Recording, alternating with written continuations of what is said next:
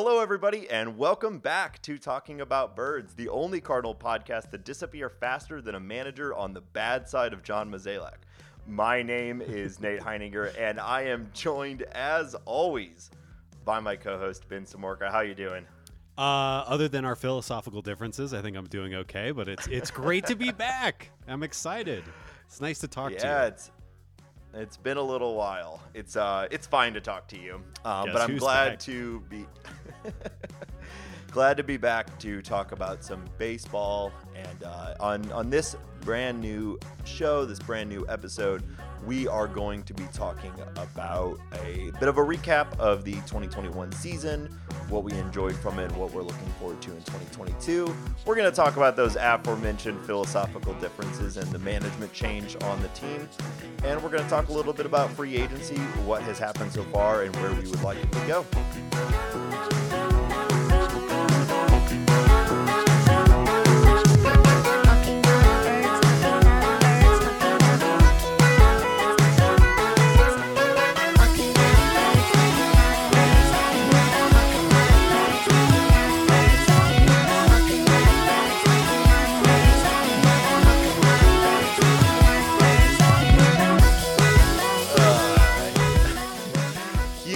Shout out to Chris Phillips for our new theme song.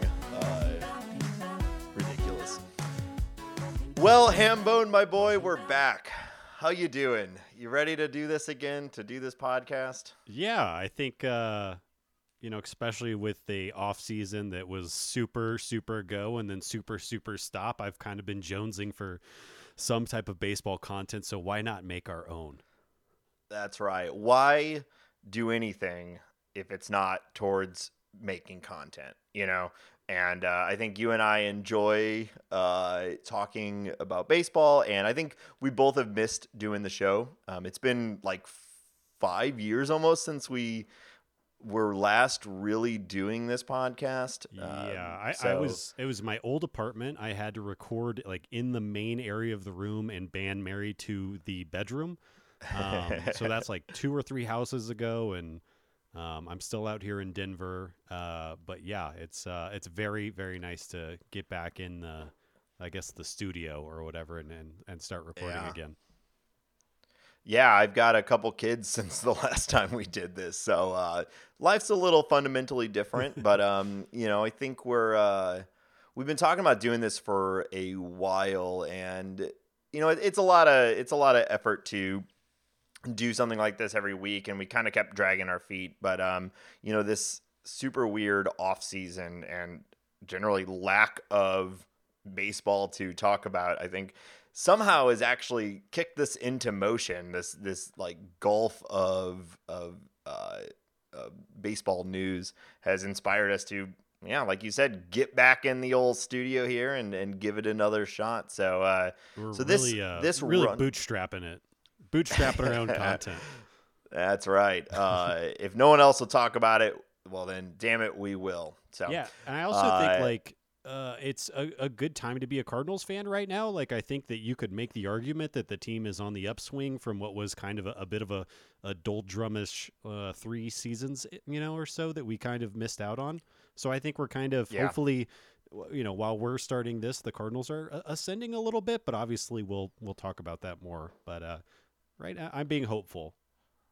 Yeah, I think so. We basically were a podcast from the 2012 season through most of 2016 before it started to, our releases got fewer and far between. And so we missed doing the show weekly on 17, 18, 19, 20, and 21. And 3 of those were just not great seasons. One of them was the 2020 season. And then there was last year, which we're going to talk about here in a little bit. But definitely, I think there's a lot to be excited about for whatever the 2022 season is going to look like, which I don't think we're going to talk a whole lot about the lockout. We're not going to break any lockout news. I don't have any insiders. I obviously have opinions, and I think we could probably say this podcast is pro player. But other than that, I don't know if we have much else to say. yeah, we're not going to give you anything that you don't already know or don't already feel. So we're pretty much going to just, this will be really the most of our lockout content, explaining that we're not going to talk a lot about the lockout. We are just hopeful that it ends and we get a full season and the players get what they deserve.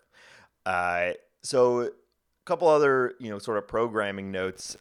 Our previous format, if there's anyone out there listening now that was a fan back then, first of all, thank you for coming back to us. Yeah, it's good to, good to talk to you again. And what we did with the last show is we would really try to be like a day-to-day game coverage podcast. So we'd spend a lot of time breaking down each series, pitchers, individual performances, and I almost thought of it as like a podcast as a service show where, like, if you didn't watch all the games, then you could listen to our show and you could have a reasonable understanding of like what happened in each game.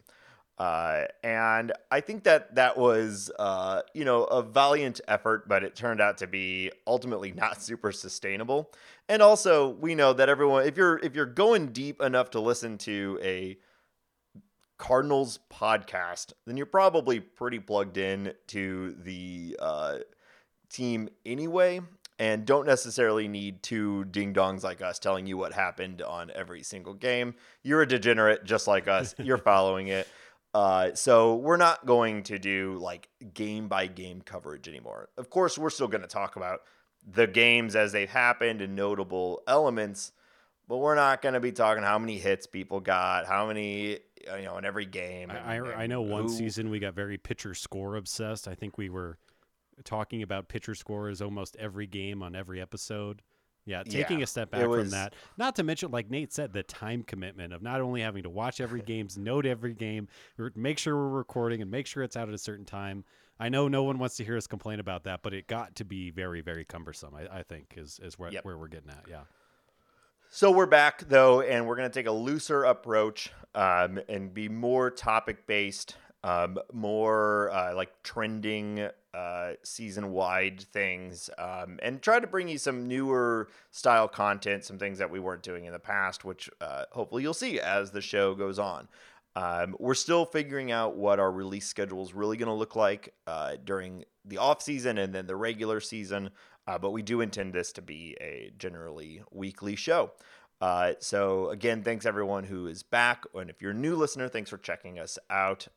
We're excited to do this. We are two lifelong Cardinal fans. And, like Ben said, I think this is a good time to be a Cardinal fan again.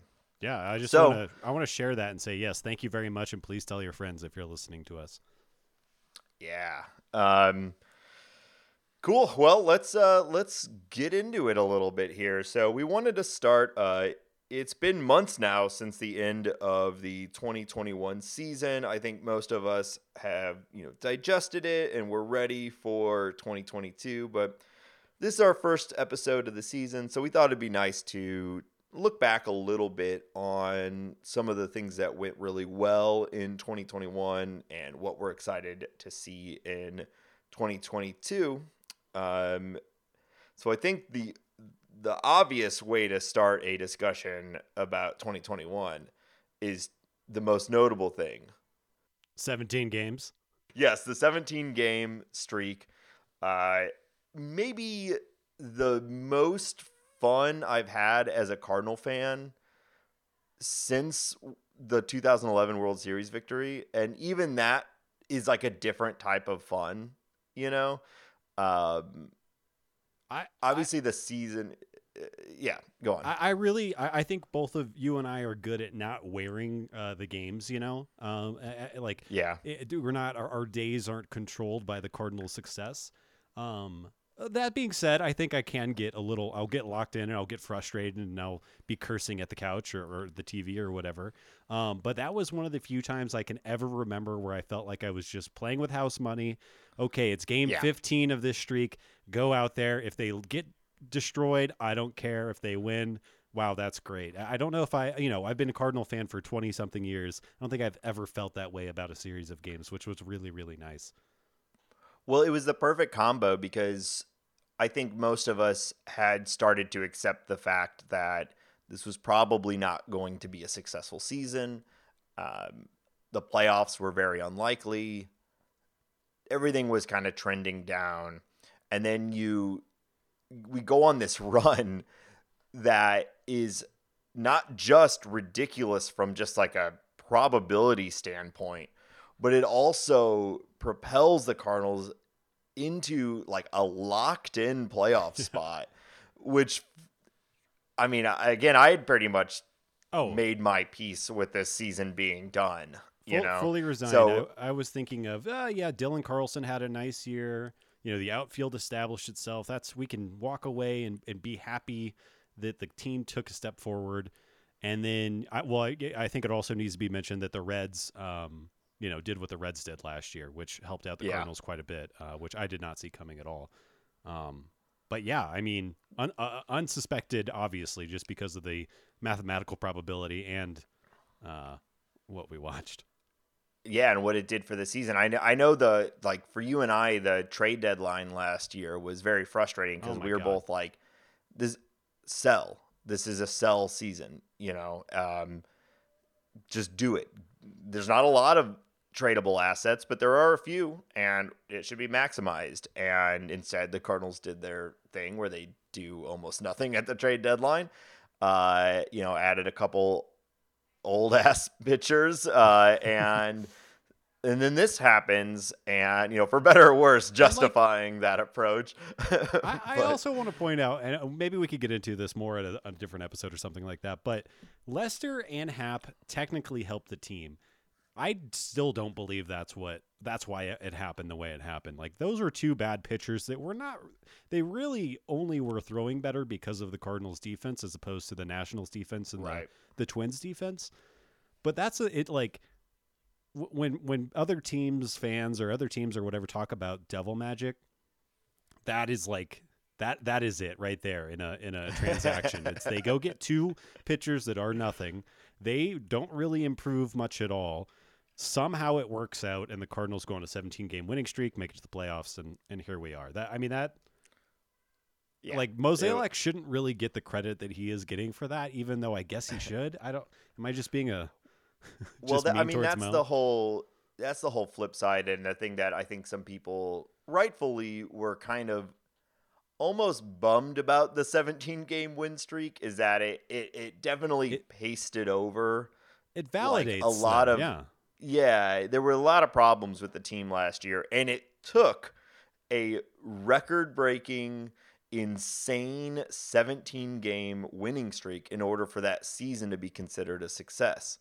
And that's going to cover up a lot of things. And I don't know. I mean, I think the just raw baseball fan in me is like, I don't care about any of what it means. A 17-game win streak that propels your team into the playoffs is fun, and let's not overanalyze it because it was fun. And that's what we're really here to do.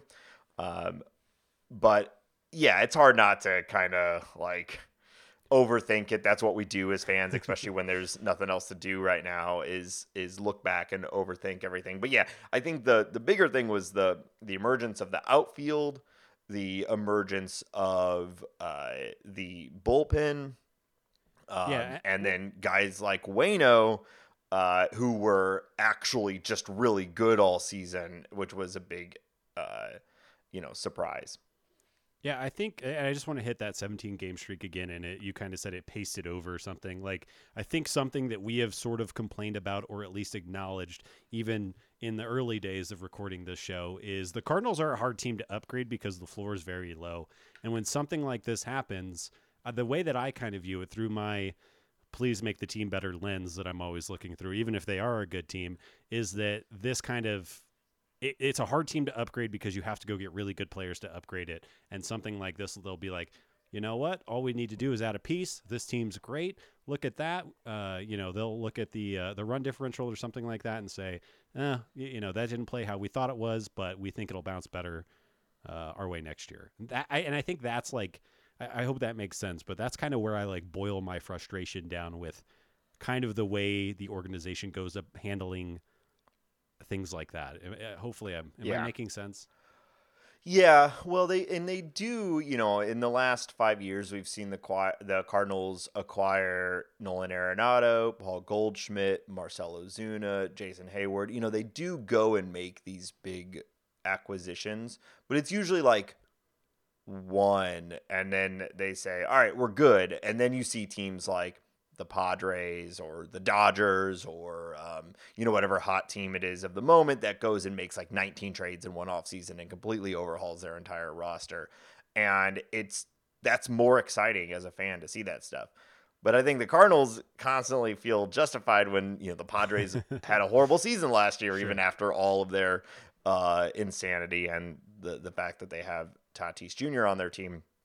And the Cardinals go and, they got Arenado in the offseason, which was the culmination of like years of desire from Cardinal fans, which was fantastic. We got him away from the cold, just terrible Denver area, that I don't know why anyone would ever, be there. But it's because of Dick Monfort. It's he is why we're all here. We like to hang out with Dick. I like to know that I'm in the city with Dick. He runs a great organization. Yeah. The DeWitt should be jealous.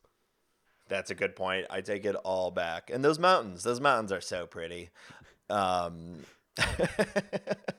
was in the mountains. I was gonna say, do you want to talk about your shredding? Nate was shredding. He was shredding greens over in Copper a couple of weeks ago. I went skiing for the very first time 2 weekends ago. Ben was very gracious with his time and his patience as I fell down a mountain for 4 days straight. But it was a wonderful time. Ben, I haven't told you this yet. My knee still hurts. I'm getting old. I'm getting old, Ben. I'll be nice to you. You really did well. I'll give you credit for that. Thank you. And I don't know if I've ever seen somebody take more of a beating with like a bright smile on their face. and the beating was like 2.5 days long. I wouldn't say it was the whole 4 days. But I will give you credit. You took the beating. You smiled. You skied. I was very proud of you. Well, I appreciate that. To be fair, though, by day 4, I fell less because I also just skied a lot less. But I did make it down a full green without falling, which felt like a near impossible feat. Especially, there was. I don't think I will ever forget. I think it was day 2 where you and our buddy Gordo were going with me. And I was falling like every 15 feet. And meanwhile, these like literal children, just smoking me constantly, just burning by me as I'm like, I could not figure out how to stand up appropriately. So I have to do this really goofy, like push-up style way of standing up. And to paint the picture, Nate's face is covered in snow. His back is covered in snow. I mean, it was a sad state of affairs. And when you're up there, there's nothing you can do. The way down is down. Is to ski. Yeah. Yeah. It took me like a half an hour to get down like 50-foot part of the hill that was like slightly steeper than anything else I'd done, and then by the last day I went back to that area. It's like, oh my God, it took me so long to get down this. And I think I was pretty fatigued at that point. My legs just kept giving out. Not generally the most athletic person over here. So that degree of slamming my body into the ground at high speeds started to take a toll on me. So, but anyway, those mountains are pretty. I take it all back. And Arenado, Dick Monfort. He's gotta be so like mad. Dick Monfort. And we love Dick Monfort. What were we even talking about? The Cardinals are hard to upgrade. This streak made that so that I don't think that John Mozeliak actually sits around and is like, yes, we had just a good enough season, so I don't have to go do anything to adjust the team. I really think it is just they have a conservative approach. That's why they've been successful for like 15, 20 years at this point. And then, you turn around and you'd like to, we traded for some big guys like you're just talking about. And I think Jordan Walker's the top 15 prospect on Fangraphs right now. We got Ivan Herrera, who's on the top 100, Liberatore, Gorman. I mean, so Gorman will, Like you look at you expect Gorman to probably start this upcoming year. Liberatore might be coming up, and the pipeline's still healthy. So it's kind of hard. Like it's one of those things. It's like, am I more excited about Jordan Walker coming up than I would be about X acquisition? I don't know. It's really hard to say that. And I think like it's really easy to sit here and be like, well, what the hell are you doing, Mo? But at the same time, I want to see Jordan Walker in a Cardinals uniform. I think more than anybody else really, or for trading any other player that is reasonable. So well, prospects are always fun because you get to imagine what they're going to be as opposed to most current players where you kind of know what they are, and like they would be an improvement for the team. But Jordan Walker right now feels like he's the next, Pujols basically is the way he's being hyped right now. He's 20 years old or whatever, and he's a top 15 prospect after a half season. It's insane. I mean, he's having exit velo in the low minors that like Giancarlo had. Like that, we're talking about like a very rare power prospect. Somebody who makes Nolan Gorman look like a slap hitter, which is insane. Yeah, it's crazy how much he's already passed Gorman in a lot of rankings, and Gorman has been like the coming, savior of the Cardinals infield for a while now. So, but I think, unless the Cardinals do something which they've never done before, which is, really, or they rarely do, which is very quickly promote people through the minors, we probably won't see Walker for a couple more years. But Gorman we should see this year, which is exciting. I'm hoping right out of spring training with, whatever spring training looks like. Yeah, I think, but one thing I think the only thing that would limit that would be, I guess we got to see what the CBA looks like. Are the Cardinals going to want to get him to Super 2? Is that not going to be worth it anymore? Is that a gap that's going to get closed? The Cardinals have not really cared about that so much in the past. Sometimes they do, sometimes they don't. But yeah, I hope you're right. Yeah. I think, ultimately the Cardinals, you mentioned that you don't think Mozeliak is like content with squeaking by. I agree with you. I think they are content with is set the sights of making the playoffs and then let the playoffs, which are essentially, I've heard it described before as a random championship generator. They're content with that. Get a team that'll make it to the playoffs and then just let it go and let the chips fall where they may, and I can kind of see why you would maybe have that feeling as a general manager when you consider the Cardinals' own history, where the Cardinals were easily the best team in the league, or contended for the best team in the league in 2004 and 2005, got nothing for it, and then when the scraps of that team stumbled into the playoffs in 2006, they won the World Series. 2011, the Cardinals, we all know, not the best team in the league. They won the World Series. But in 2013, when they were probably, it was them and they were the best team in the NL, they lost the World Series. And then in 2015, when they won 100 games, they fell out of the first round. So, like, the Cardinals' own track record shows that, like, once you get into the playoffs, there's really no... there doesn't seem to be a significant difference between like the super teams and the teams that just get in. I think that is 100% right on. And then I also think that there's a factor in the past, 3-4 years, maybe 5 years of the Cardinals trading guys like Randy Arozarena and Luke Voit and them playing really well. So I do think like something that we have seen over maybe the past 3 years, maybe it's been less time than that, but over the past few years is they really want to see what their guys got in the MLB, and they're going to give Lars Nootbaar 300 at-bats next year before they decide if they do want to move him or not. Like, I do think there is a little bit of, I don't think gun-shy is really a fair word, because I think less the Randy Arozarena and more the Luke Voit. I think most of St. Louis fans were like, we get it. Like, we need these pieces, and it makes sense. And we did not really, I did not see him leading the AL in home runs, a year after that or 2 years after that trade.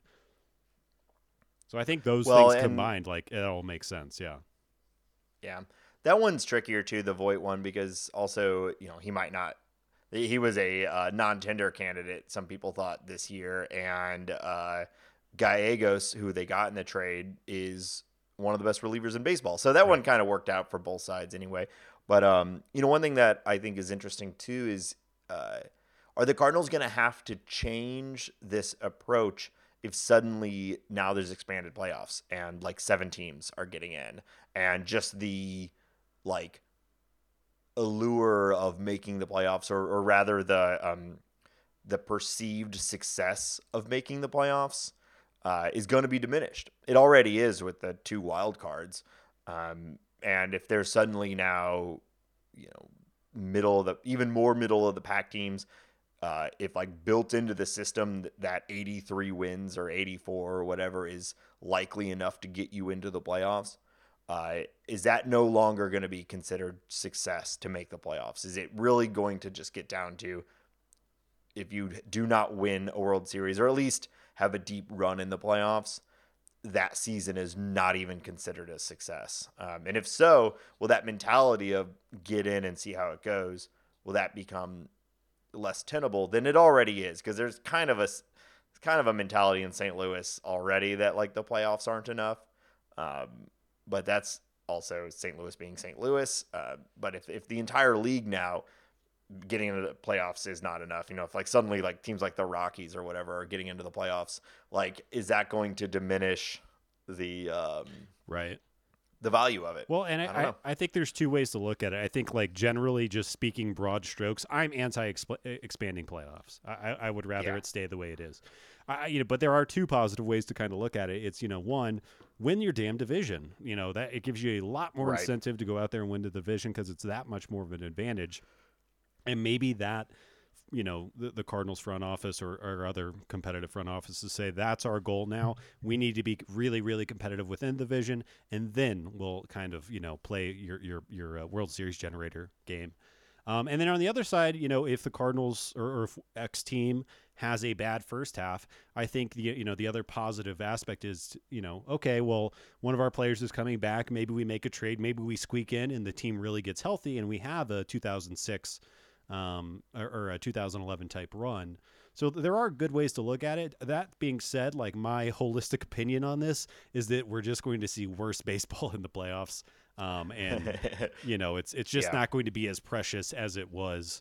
That being said, I do think like trying to be put a positive spin on this whole thing. Playoff baseball is great. If I get more playoff baseball games, that is good. But if I'm watching like, I don't know, who would be the teams right now? Like, are the Reds going to squeak in? I don't want to watch that team as is currently constructed in the playoffs. That's, it's a bit of a farce. Unless they make some major changes to their roster and keep Luis Castillo, who it seems like they're going to move. But yeah, I don't know. That's we'll see how it plays out, I suppose. I think, playoff baseball is obviously, it's more fun. The more of it is conceivably more fun. But I think it is also, it's kind of less fun depending on the current state of your team. Yep. If you're like a really good team that's projected to do really well, it can be really frustrating if the Reds or whoever get in and all of a sudden you have to play them, and then any series, who knows, can win. But then if you're a fan of those teams that are in the middle, it gives you something to root for. Something exciting. There's lightning in a bottle, so on and so forth. So I agree with you. I am generally against expanded playoffs, but it's obviously that it's happening. The baseball has had the smallest playoff group in the major sports for a while now, even with its recent expansions. And, it all comes down to money, and playoff games is big money for the league. It is also generally more money for the players, which is nice. Not as much money as the owners are getting, but there's playoff pools and whatnot, so players are rewarded for making the playoffs. Which how are the owners going to afford their auxiliary California mansions, Nathan? Yeah, well, did you see? Scherzer had the gall to show up to the negotiations the other day in a Porsche. So he's the players don't need any more money either. When one of the owners like flew their helicopter to the meeting or something like that, which is like this. Yeah, it's anyway. Let's move on. Yeah. So 2021, interesting year. Probably, definitely made rosier from a crazy winning streak. I Watching think, Nolan though, play every day. Yeah, Nolan, what a was exactly what we wanted.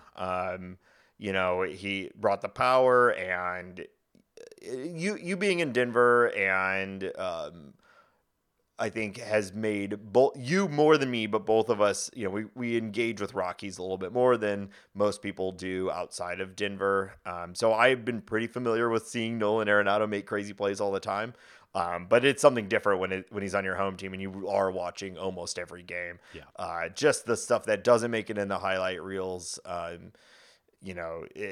Almost every game. There's something that he does that is just a crazy physical feat that you can't imagine a human is able to do, and he's just doing it all the time with little fanfare. I could do a whole show about how good it is to watch Nolan in a Cardinals uniform, but just if I could point out one thing that was really, really great to watch from him last year is him and Yadi's relationship and Nolan throwing people out at home on hard hit balls to him. I mean, that right there is just, I could watch that for the rest of my life.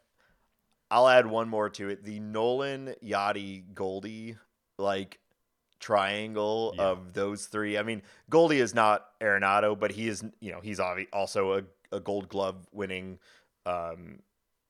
defender and just maybe three of the smartest baseball people in the entire league, and just watching them execute ridiculous plays and it was what a joy to watch all year. And probably last year with Yadi in that mix, but that Arenado to Goldie combo is just so much fun, and we have that for quite a while now.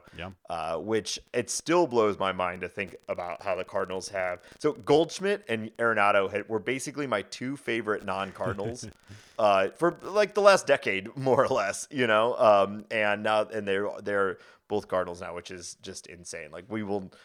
It was like when the Cardinals got Matt Holliday. It's like a player from another team you just sort of revere, and somehow they're on your team. It's so much fun. And then I think the last thing I want to talk about with 2021 before we move on is the emergence of what we all thought Tyler O'Neill could be.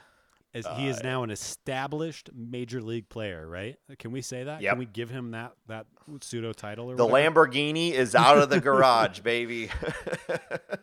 Yeah, I mean, what can you say? He did everything that was asked of him. He played amazing defense. He's a blast to watch. I don't know. I mean, what else you gonna? I feel like he's bringing in the new Canada. Yeah. And there's something about the way he carries himself, the way he interviews, everything. It just makes me laugh. For the boys. And he does it for the boys. He's always out there for the boys. There's something so funny about Tyler O'Neill that I can't quite put my finger on. He's a swagged out Canadian is the only way. He's a Canadian, so he has those the sensibilities that I think we associate with Canadians, being calm and polite and grounded. But he also knows that he is, on any given day, the most talented person on the baseball field. And then he, in a press conference, he goes back to his Canadianisms and does it for the boys. But yeah, and I mean, just lock him up. Let's go. I couldn't be more excited.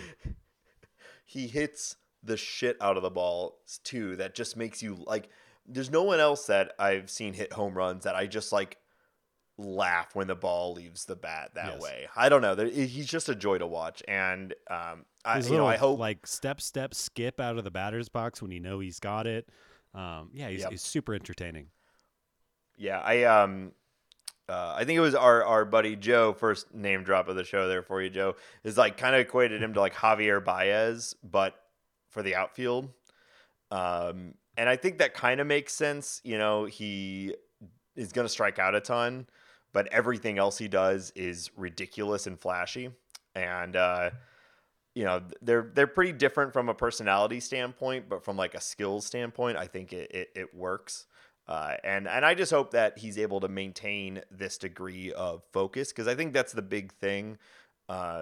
He really tightened up his swing and his plate approach this year, or in 2021, that just saw him, even though he still strikes out a ton, he struck out just less enough that when he was making enough contact, and when he makes contact, it's loud, like that it works. And I think any slip in that focus and that plate approach is going to send him back to what he was before. And I'm so hopeful that he can keep it going, because it changes the team dramatically. Oh yeah, and I think also as a Cardinals fan, like you got to look at it as, the guy was 26 last year. He's gotten better every year being with the Cardinals, except for he had a weird 2021, and for obvious reasons. But the guy's getting better. 2020, or sorry, 2020. Guy's getting better. He's still young. Like I think there's a lot to dream on, and I expect him to keep improving. I don't see why he wouldn't. I'm hitching my Apple wagon to the Tyler O'Neill star right now. Hitching your Apple wagon. That's a saying. Is that a saying? That's a saying. People say that. An Apple wagon? I think the saying is, I'm glad I hitched my Apple wagon to your star. Is the Are you saying. sure it's Apple wagon? Yes, you're taking your apples into market. You're going into the market to sell. You're going to have a great harvest, and I'm saying, ooh, I'm gonna attach myself to that. On your rise up, I'm coming with you. I get it. I'm not arguing with I feel like you're arguing with me. It's real. I guess it's the Apple part that's sticking out to me. What do you want to be selling? Maybe I was just thinking a wagon. Okay. It's just you're hitching your wagon to it. You're just going from one town to the next in your wagon. Anyways, I'm hitching myself to Tyler's Apple wagon. No, now he has the Apple wagon? He is, yes, and I am attaching my star to him. Wait. Somebody back me up. Now you flipped it entirely. Tweet at me.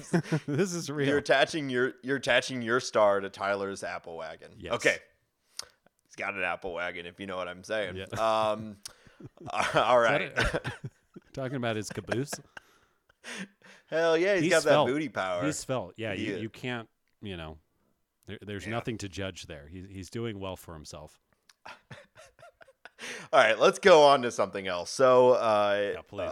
Enough was written about this before, but I think it's worth talking about the unceremonious departure of Mike Shildt almost immediately at the end of the season, which I think does sort of show, at least to some degree, that Mozeliak and crew did not let the 17-win streak completely put blinders on their eyes for like what 2021 actually was. But man, what a shock that was. Well, I kind of want to take like a half step back. What over his, was it 2.5 seasons that we had Shildt?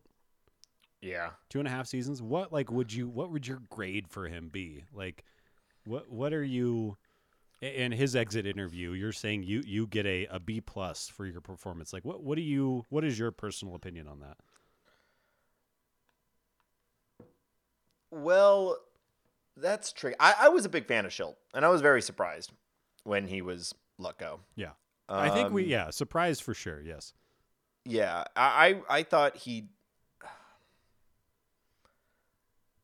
the problems with Shildt, I think, did start to highlight themselves in 2021. His attachment to his guys. I was pulling my hair out every time Matt Carpenter would go from a useless bench piece to, if he's starting, that means he's batting cleanup. Yeah. Like that sort of stuff. Shildt was marketed as this like analytics guy who blends old school with new school, and he gets it. He, like, a lot of the problems with Matheny, he's going to not do anymore. And then we saw that same stuff. Like, there was no reason Matt Carpenter should go from not rarely used bench player to batting cleanup when he plays. But for the most part, like, I liked Shildt. I thought his bullpen management was generally pretty good. The guys, he was also there for the boys, I do kind of feel like we were sold that he was going to be the next Kevin Cash, and he was much more a Tony La Russa.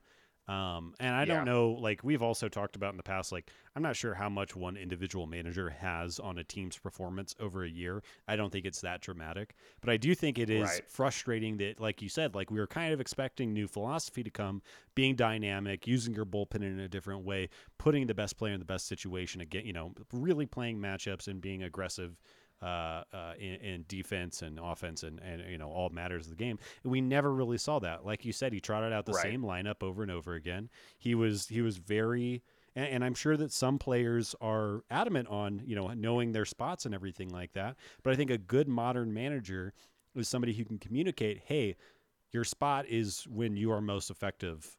It's not the eighth inning, or it's not the second, in the order. It is where we think the whole team can do as well as possible. And that's the manager's entire job at this point, is communicating ideas that players may or may not like, or may not understand, or whatever, and getting them on board with it. And I think, obviously we have time to sit with this a little bit now. I think sitting back and looking at Shildt, I think you could say that he probably wasn't doing that great of a job for that. I do think he was better than Matheny in the sense that he could actually communicate with the press and explain for most of the time, like what he was thinking.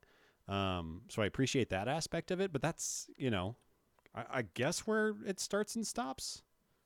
Yeah. I guess my answer ultimately to your question would be I'd give him a B because I thought generally he was good. Yeah. But there was obviously some sort of, there's all the problems we just outlined, and obviously some sort of fundamental difference that we're never going to truly know.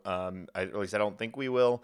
For what was the straw that broke the camel's back, and what did he say or do that went from we were not planning on firing him to we needed to fire him as quickly as we possibly could. Mm-hmm. So much so that we had to ask MLB for permission to fire him on a playoff day because we had to do it right now. Very shocking. Yeah, and I think oh, I'm sorry. I think it's a little telling that he didn't get another job as a manager. There are a lot of openings this offseason, and when he got let go, it was like, where's he going to land? Where's he going to land? And he didn't. I think he got where he's ended up is a pretty cool spot, and I think, he'll be good and successful wherever he goes, but I was expecting him to go over and suddenly be like the Padres manager or one of the other openings, and he did not. So there must be something. Yeah, I mean, even Yankees, before they locked up Aaron Boone, there was a big, high-profile, interesting jobs, and, he is a known commodity. I agree. And just to totally, pontificate, I have no idea, obviously, what happened, but I really think it comes down to the conversation around using Alex Reyes in the last game of the season, and I wonder... The only thing that I can, maybe there was something else and maybe it got personal or something weird happened that, like you said, we'll never know about. But I almost think it's Shildt dug his heels in on that philosophical. That's the philosophical difference is that's my guy. He was an all-star. I don't care if he had a bad, 2 months or whatever. The guy throws 100 miles an hour with a buckling curveball. I'm putting him in when I think he's there. Right. And Mozeliak said no. And Shildt said, well, yeah. And, that was it. It probably got more heated than that. There was probably more to it than that. But that makes a lot of sense to me. That being said, I'm totally making that story up. I have no evidence whatsoever. Well, it's doubtful it was any one moment, but that is a good representation of what we're talking about. That unwillingness to mold to the current setting and rather sticking with what I've always done because it's worked in the past, So Oli Marmol, it seemed pretty obvious out of the gates that he was the top contender, and it was a very quick turnaround time before he was promoted, much in the same way that it happened with Matheny being let go and Shildt being put in the spot. Yeah, Schildt's been let go, and now Marmol's in the spot. So I don't know that much about Marmol from a philosophical standpoint, other than that he's basically been the wunderkind of this organization for a while now. So it always seemed like he was headed towards this. I think it happened faster than most of us expected. He's particularly young for this position, but we've seen this guy for a long time now. Everyone loves him. He seems great. I don't have a whole lot to say about what my expectations are from him other than you have to imagine, at least to start, he's going to do exactly what Mazalak and them have been asking Schilt to do, because he just saw Schilt get fired for it, right? So I'm excited about it. Young guy, Yeah, it's great. having a bilingual homegrown. manager, I think, is like always a very good thing. Like Yeah. Well, obviously, Matheny was bilingual. he was, although not a great communicator. At least to us, to the press and the fans. Maybe he was better behind closed doors. But yeah, I think it's always a good thing to have a bilingual manager, or at least bilingual folks in the clubhouse. My expectation is he's going to run camp like Schilt. He's going to manage very similarly to Schilt, but I think he's going to be more aggressive and follow the numbers a little bit more. I also think it's very telling that, shortly after Marmol got the job, that Skip Schumacher, who is as Cardinals of a man as a Cardinals man can get, is also coming over. Like, Mozeliak and the DeWitts want people who are going to come over, listen to their ideas, and obviously bring their own flavor, but they want people to do what they're doing. And I think, over the past 5, 6, 7 years, the Cardinals have really expanded their technology, their analytics. That's what I was looking for.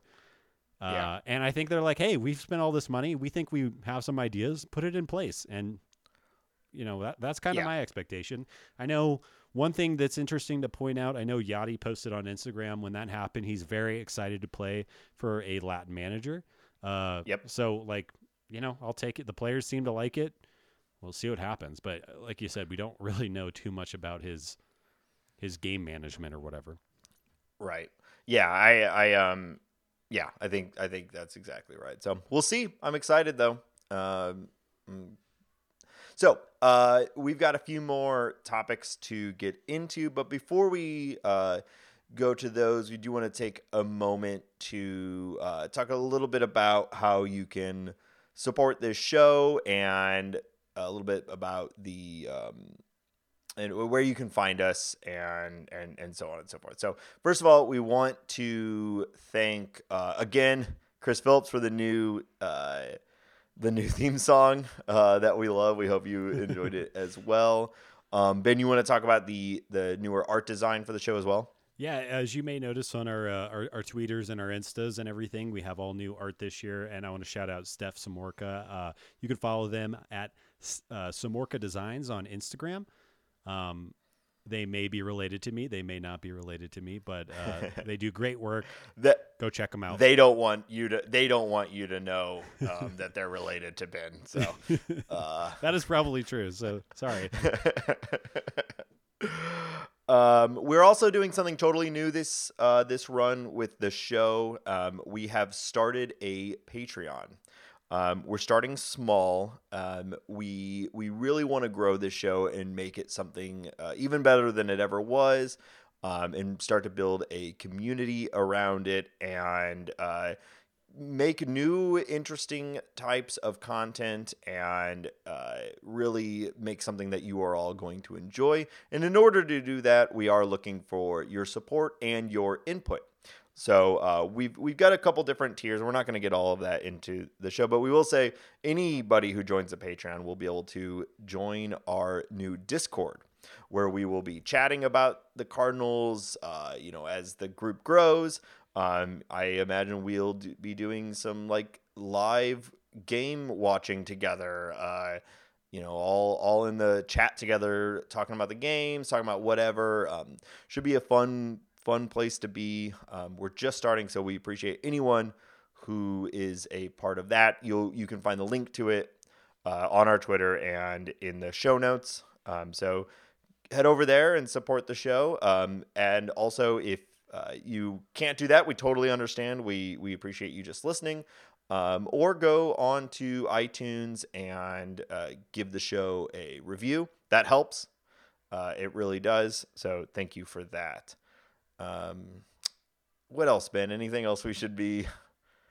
No, I think the only thing I really want to add to that is I think a very what we're trying to do with this kind of rebooting and relaunching, or whatever we're supposed to be calling this, is I think we really want to engage with the community. And we want, the people who are listening to be a part of the show. I think we want to build those relationships. Nate and I have even talked about the idea of flying out and going to a Cardinals game with some people who listen. Depending on how everything shakes out, we really just want to build our own little community. So, we want to hear from you. And if you have ideas or submissions or want to be on an episode, like, we want to hear about that.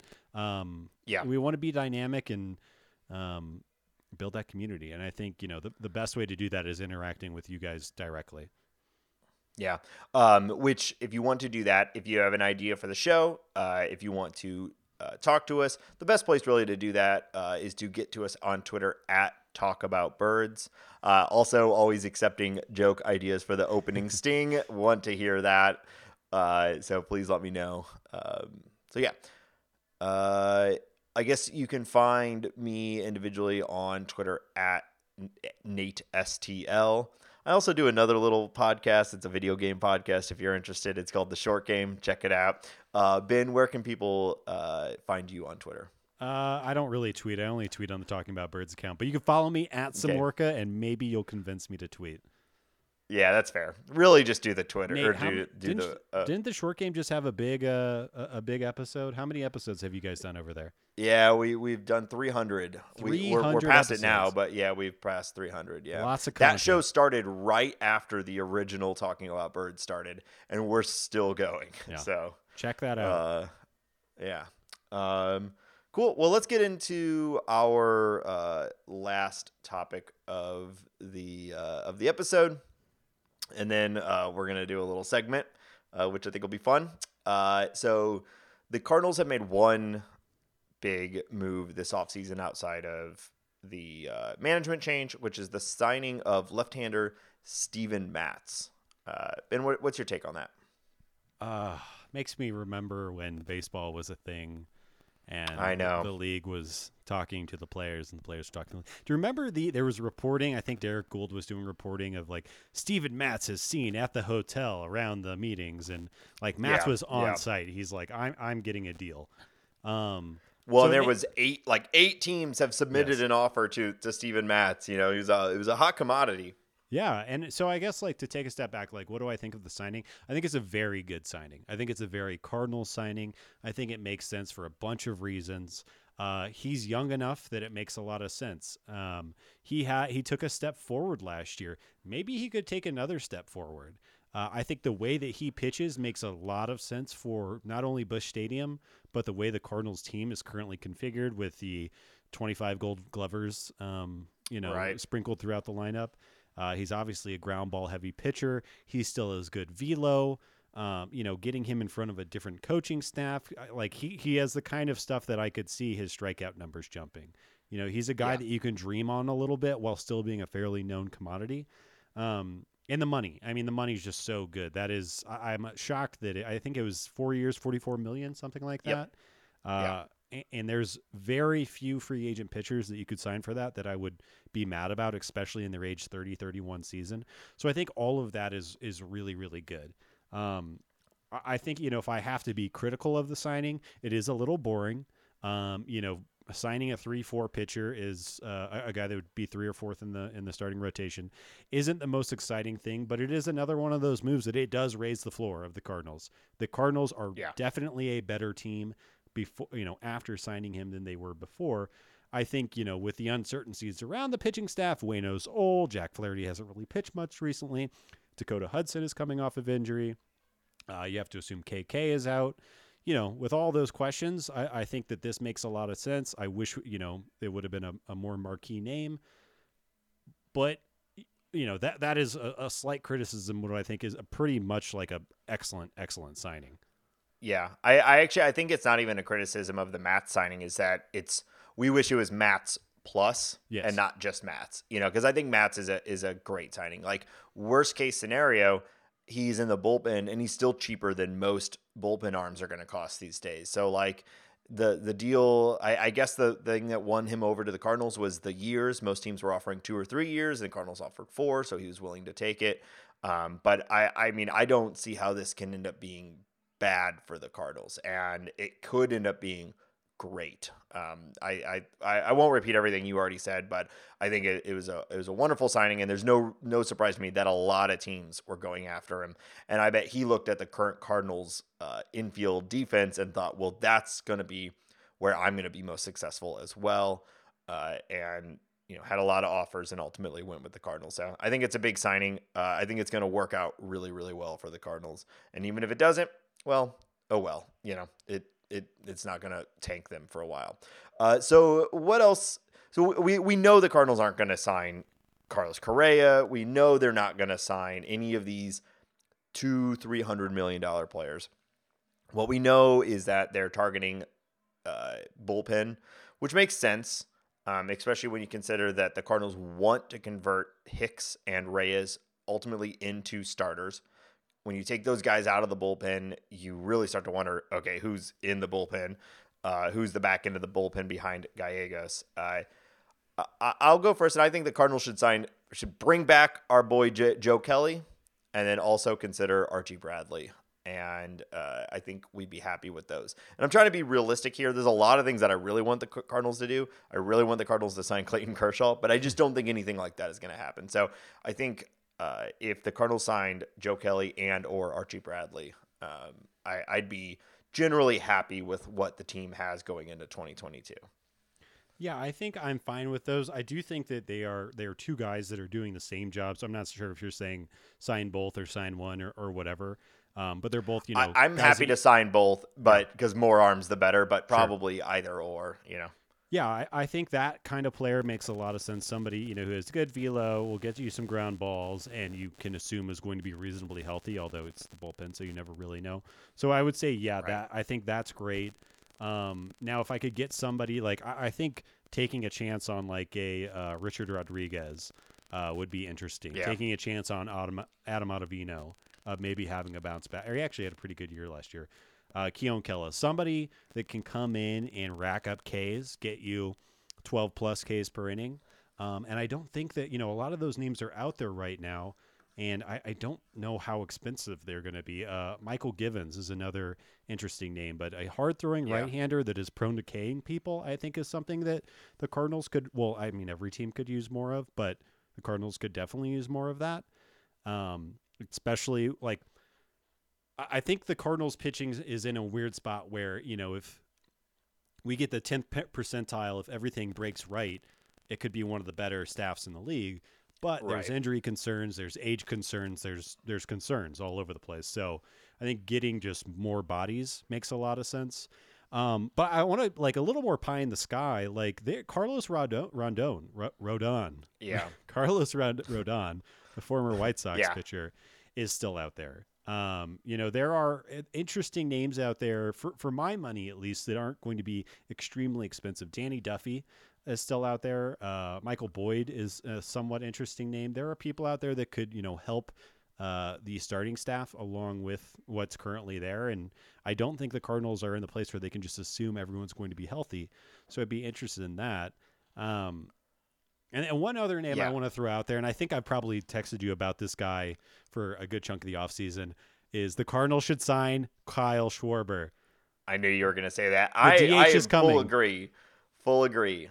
Hard stop, full agree. Get him in. DH, fourth outfielder when he's not DH. Yes. My only concern with it would be you're cutting off Yepez and Gorman for those at-bats, but that'll work out in time. Let's get Schwarber. I've always been a fan of Schwarber. His hit tool and power, I think, are real, and he will hit the ball hard wherever he's at. It's hard for me to say that as I remember some of those truly heartbreaking home runs he hit against the Cardinals in a Cubs uniform. Like that one they put in the little case on the top of the Wrigley's. That's bullshit. Yeah, come on now. Yeah. I mean, it was funny. Yeah. But I'm a big fan of Schwarber as a player, so I would love it. I think the Cardinals are pretty set on their lineup because of those guys I just talked about. Yeah. But Schwarber would be a potential huge bat to add to the lineup, and would be one of those moves that we are always sad that the Cardinals never do. It's one of those moves. Yeah, I think that you make a move like that, and you can say with confidence you're the best team in the national or in the Central. Sorry, in the NL Central. Right. Yeah. So that's why I really like that. And I guess I was just kind of looking at the list, and I just want to throw one more name out there. And this is with a big caveat: will he take a 1-year deal to try to go a pillow contract to try to, reprove himself to the league or whatever they try to do? But Conforto, I think, is a very interesting person. He's a guy that can potentially play all 3 outfield positions. When he's right, he is one of the best, I think, in my opinion, one of the best left-handed hitters in the league. Now, he had 2 pretty bad seasons, one after another, one COVID-y season and one season last year. The Mets were just a dumpster fire last year. But still okay in a weird way. The Mets are stupid. We'll see if Steve Cohen breaks the Mets are stupid. All right. The Mets are stupid. Steve Cohen's going to have a $300 million payroll this year. I think he's going to do it. But I am a fan of Conforto as well. I'm a little less into that one because of I think the floor is way lower with Conforto, and he's still probably going to cost. If you can get him, don't think there's a bad 1-year deal that exists. So if they could get him on that, by all means. But I think a team is going to take a shot on a few years with him because the skill set is there. The upside is tremendous. I have drafted Conforto in a fantasy league almost every year for 5 years straight because I am a big believer in that, but it has not paid off both in fantasy and real life multiple times for the Mets and for me. And I guess before we move on, should we talk about Trevor Story? I know everyone's that is the Twitterverse is obsessed with that idea. Of course. We're both huge fans of Trevor Story, and we saw what he would do, having that Arenado Story lineup in Colorado for years. How fun was that, right? He's not the best shortstop, but he's not awful either. So, and I think something, if Trevor Story is underrated, it's his power speed combo. I don't know if people have paid attention to that, but watching Trevor Story in real life, like I've had the pleasure of doing many times, he is lightning. He is as fast as Tyler O'Neill, if not faster. It is unbelievable to watch. So I do think that would be very exciting, but unlikely. That's my problem with those Story and Correa. I would love either of Correa. I'm a big fan of as the numbers he'll put up. The whole Astros thing, it's hard for me to get by. But Story gymnastics that I will have to do if they sign Correa. Yeah, exactly. Pretending that he isn't a massive douchebag are going to hurt me. Well, we know they're not going to do it, so I don't even have to. It's not going to happen, and the Cardinals are not going to sign Trevor Story. I would love it if the Cardinals signed Trevor Story. Get the young out of there. He was great for some time. Much love, but he should be on a different team. Story should be the starter, but I just don't think it's going to happen. We're going to see DeYoung go until he can't go anymore, and then we're going to see Sosa or Edman or something like that. Or Gorman is going to take second base and Edman is going to move to shortstop or something like that. I think that's what the plan is. They're not going to drop $200 million on any of these guys. But, hell yeah, go and get Trevor Story and then also go and get Clayton Kershaw, and then we'll be awesome. So we're going to end our first episode here with a silly little game that I've come up with here. We're going to try to do more stuff like this on the show going forward. So the name of this segment is, Who is this guy? Who is this guy? So Ben, your job here is going to be able to guess. I'd like to be clear. I do not know what this game is at all. Really. This is all new. This is all new to Ben. So Ben, what you're going to have to do is I'm going to give you a series of clues that are starting off very vague. Okay. And your job is to guess who is this guy. Okay. The one thing I'll tell you, this game will always revolve around they were at one point a member of the St. Louis Cardinals. Okay. That's nice that it is, it's not just humanity. It is localized. No, it was Alexander Graham Bell. That's who it was. No. Okay. So I have a series of clues. I'm going to start now. I'll let you know when it's time for you to guess. Okay. This person was born on October 24th, 1977 in the Dominican Republic. He made his debut on April 4th with the Atlanta Braves. Do you have any idea who is this guy? Okay. So he made his debut in what year with the Atlanta Braves? 2000. 2000. I don't think that this is right, but I should guess every time, right? Or should I just? You can always make a guess. Oh crap, the Heat is building. I had a name. Oh, Edgar Renteria is my guess. Great guess. That is not correct. Damn it. Okay. I guess he's much older than that. 77. Yeah. Okay. Yeah. Was he a Brave? All right. We'll see. So I don't want to just start talking because I'll accidentally give up. I'll start giving up more details if I just start talking. So, next clue. This guy played for 4 teams in his career: the Cardinals, the aforementioned Braves, Miami, and the Dodgers. Who is this guy? Oh! I think I have this. Happy flight. Rafael Furcal. Oh, you got it in 2. Very good. All right, I'll give you the rest of the facts here. This next one, I thought you might get it on this. So he won the Rookie of the Year, was an All-Star 3 times, led the NL in triples, led the NL in stolen bases, and led the league in assists each one time in his career. That was going to be the next clue. After that was I don't think was that acquired one would have in helped me actually. I don't know if I would have picked up on that. Okay. How many gold gloves this one did probably you say? would have helped. No gold gloves. Oh, really? He did not win a gold glove. That seems silly. I was surprised too. I was like looking all over, like I'm sure this guy won a gold glove. Yeah. Huh. Next clue was acquired in a trade with the Dodgers for cash and Alex Castellanos.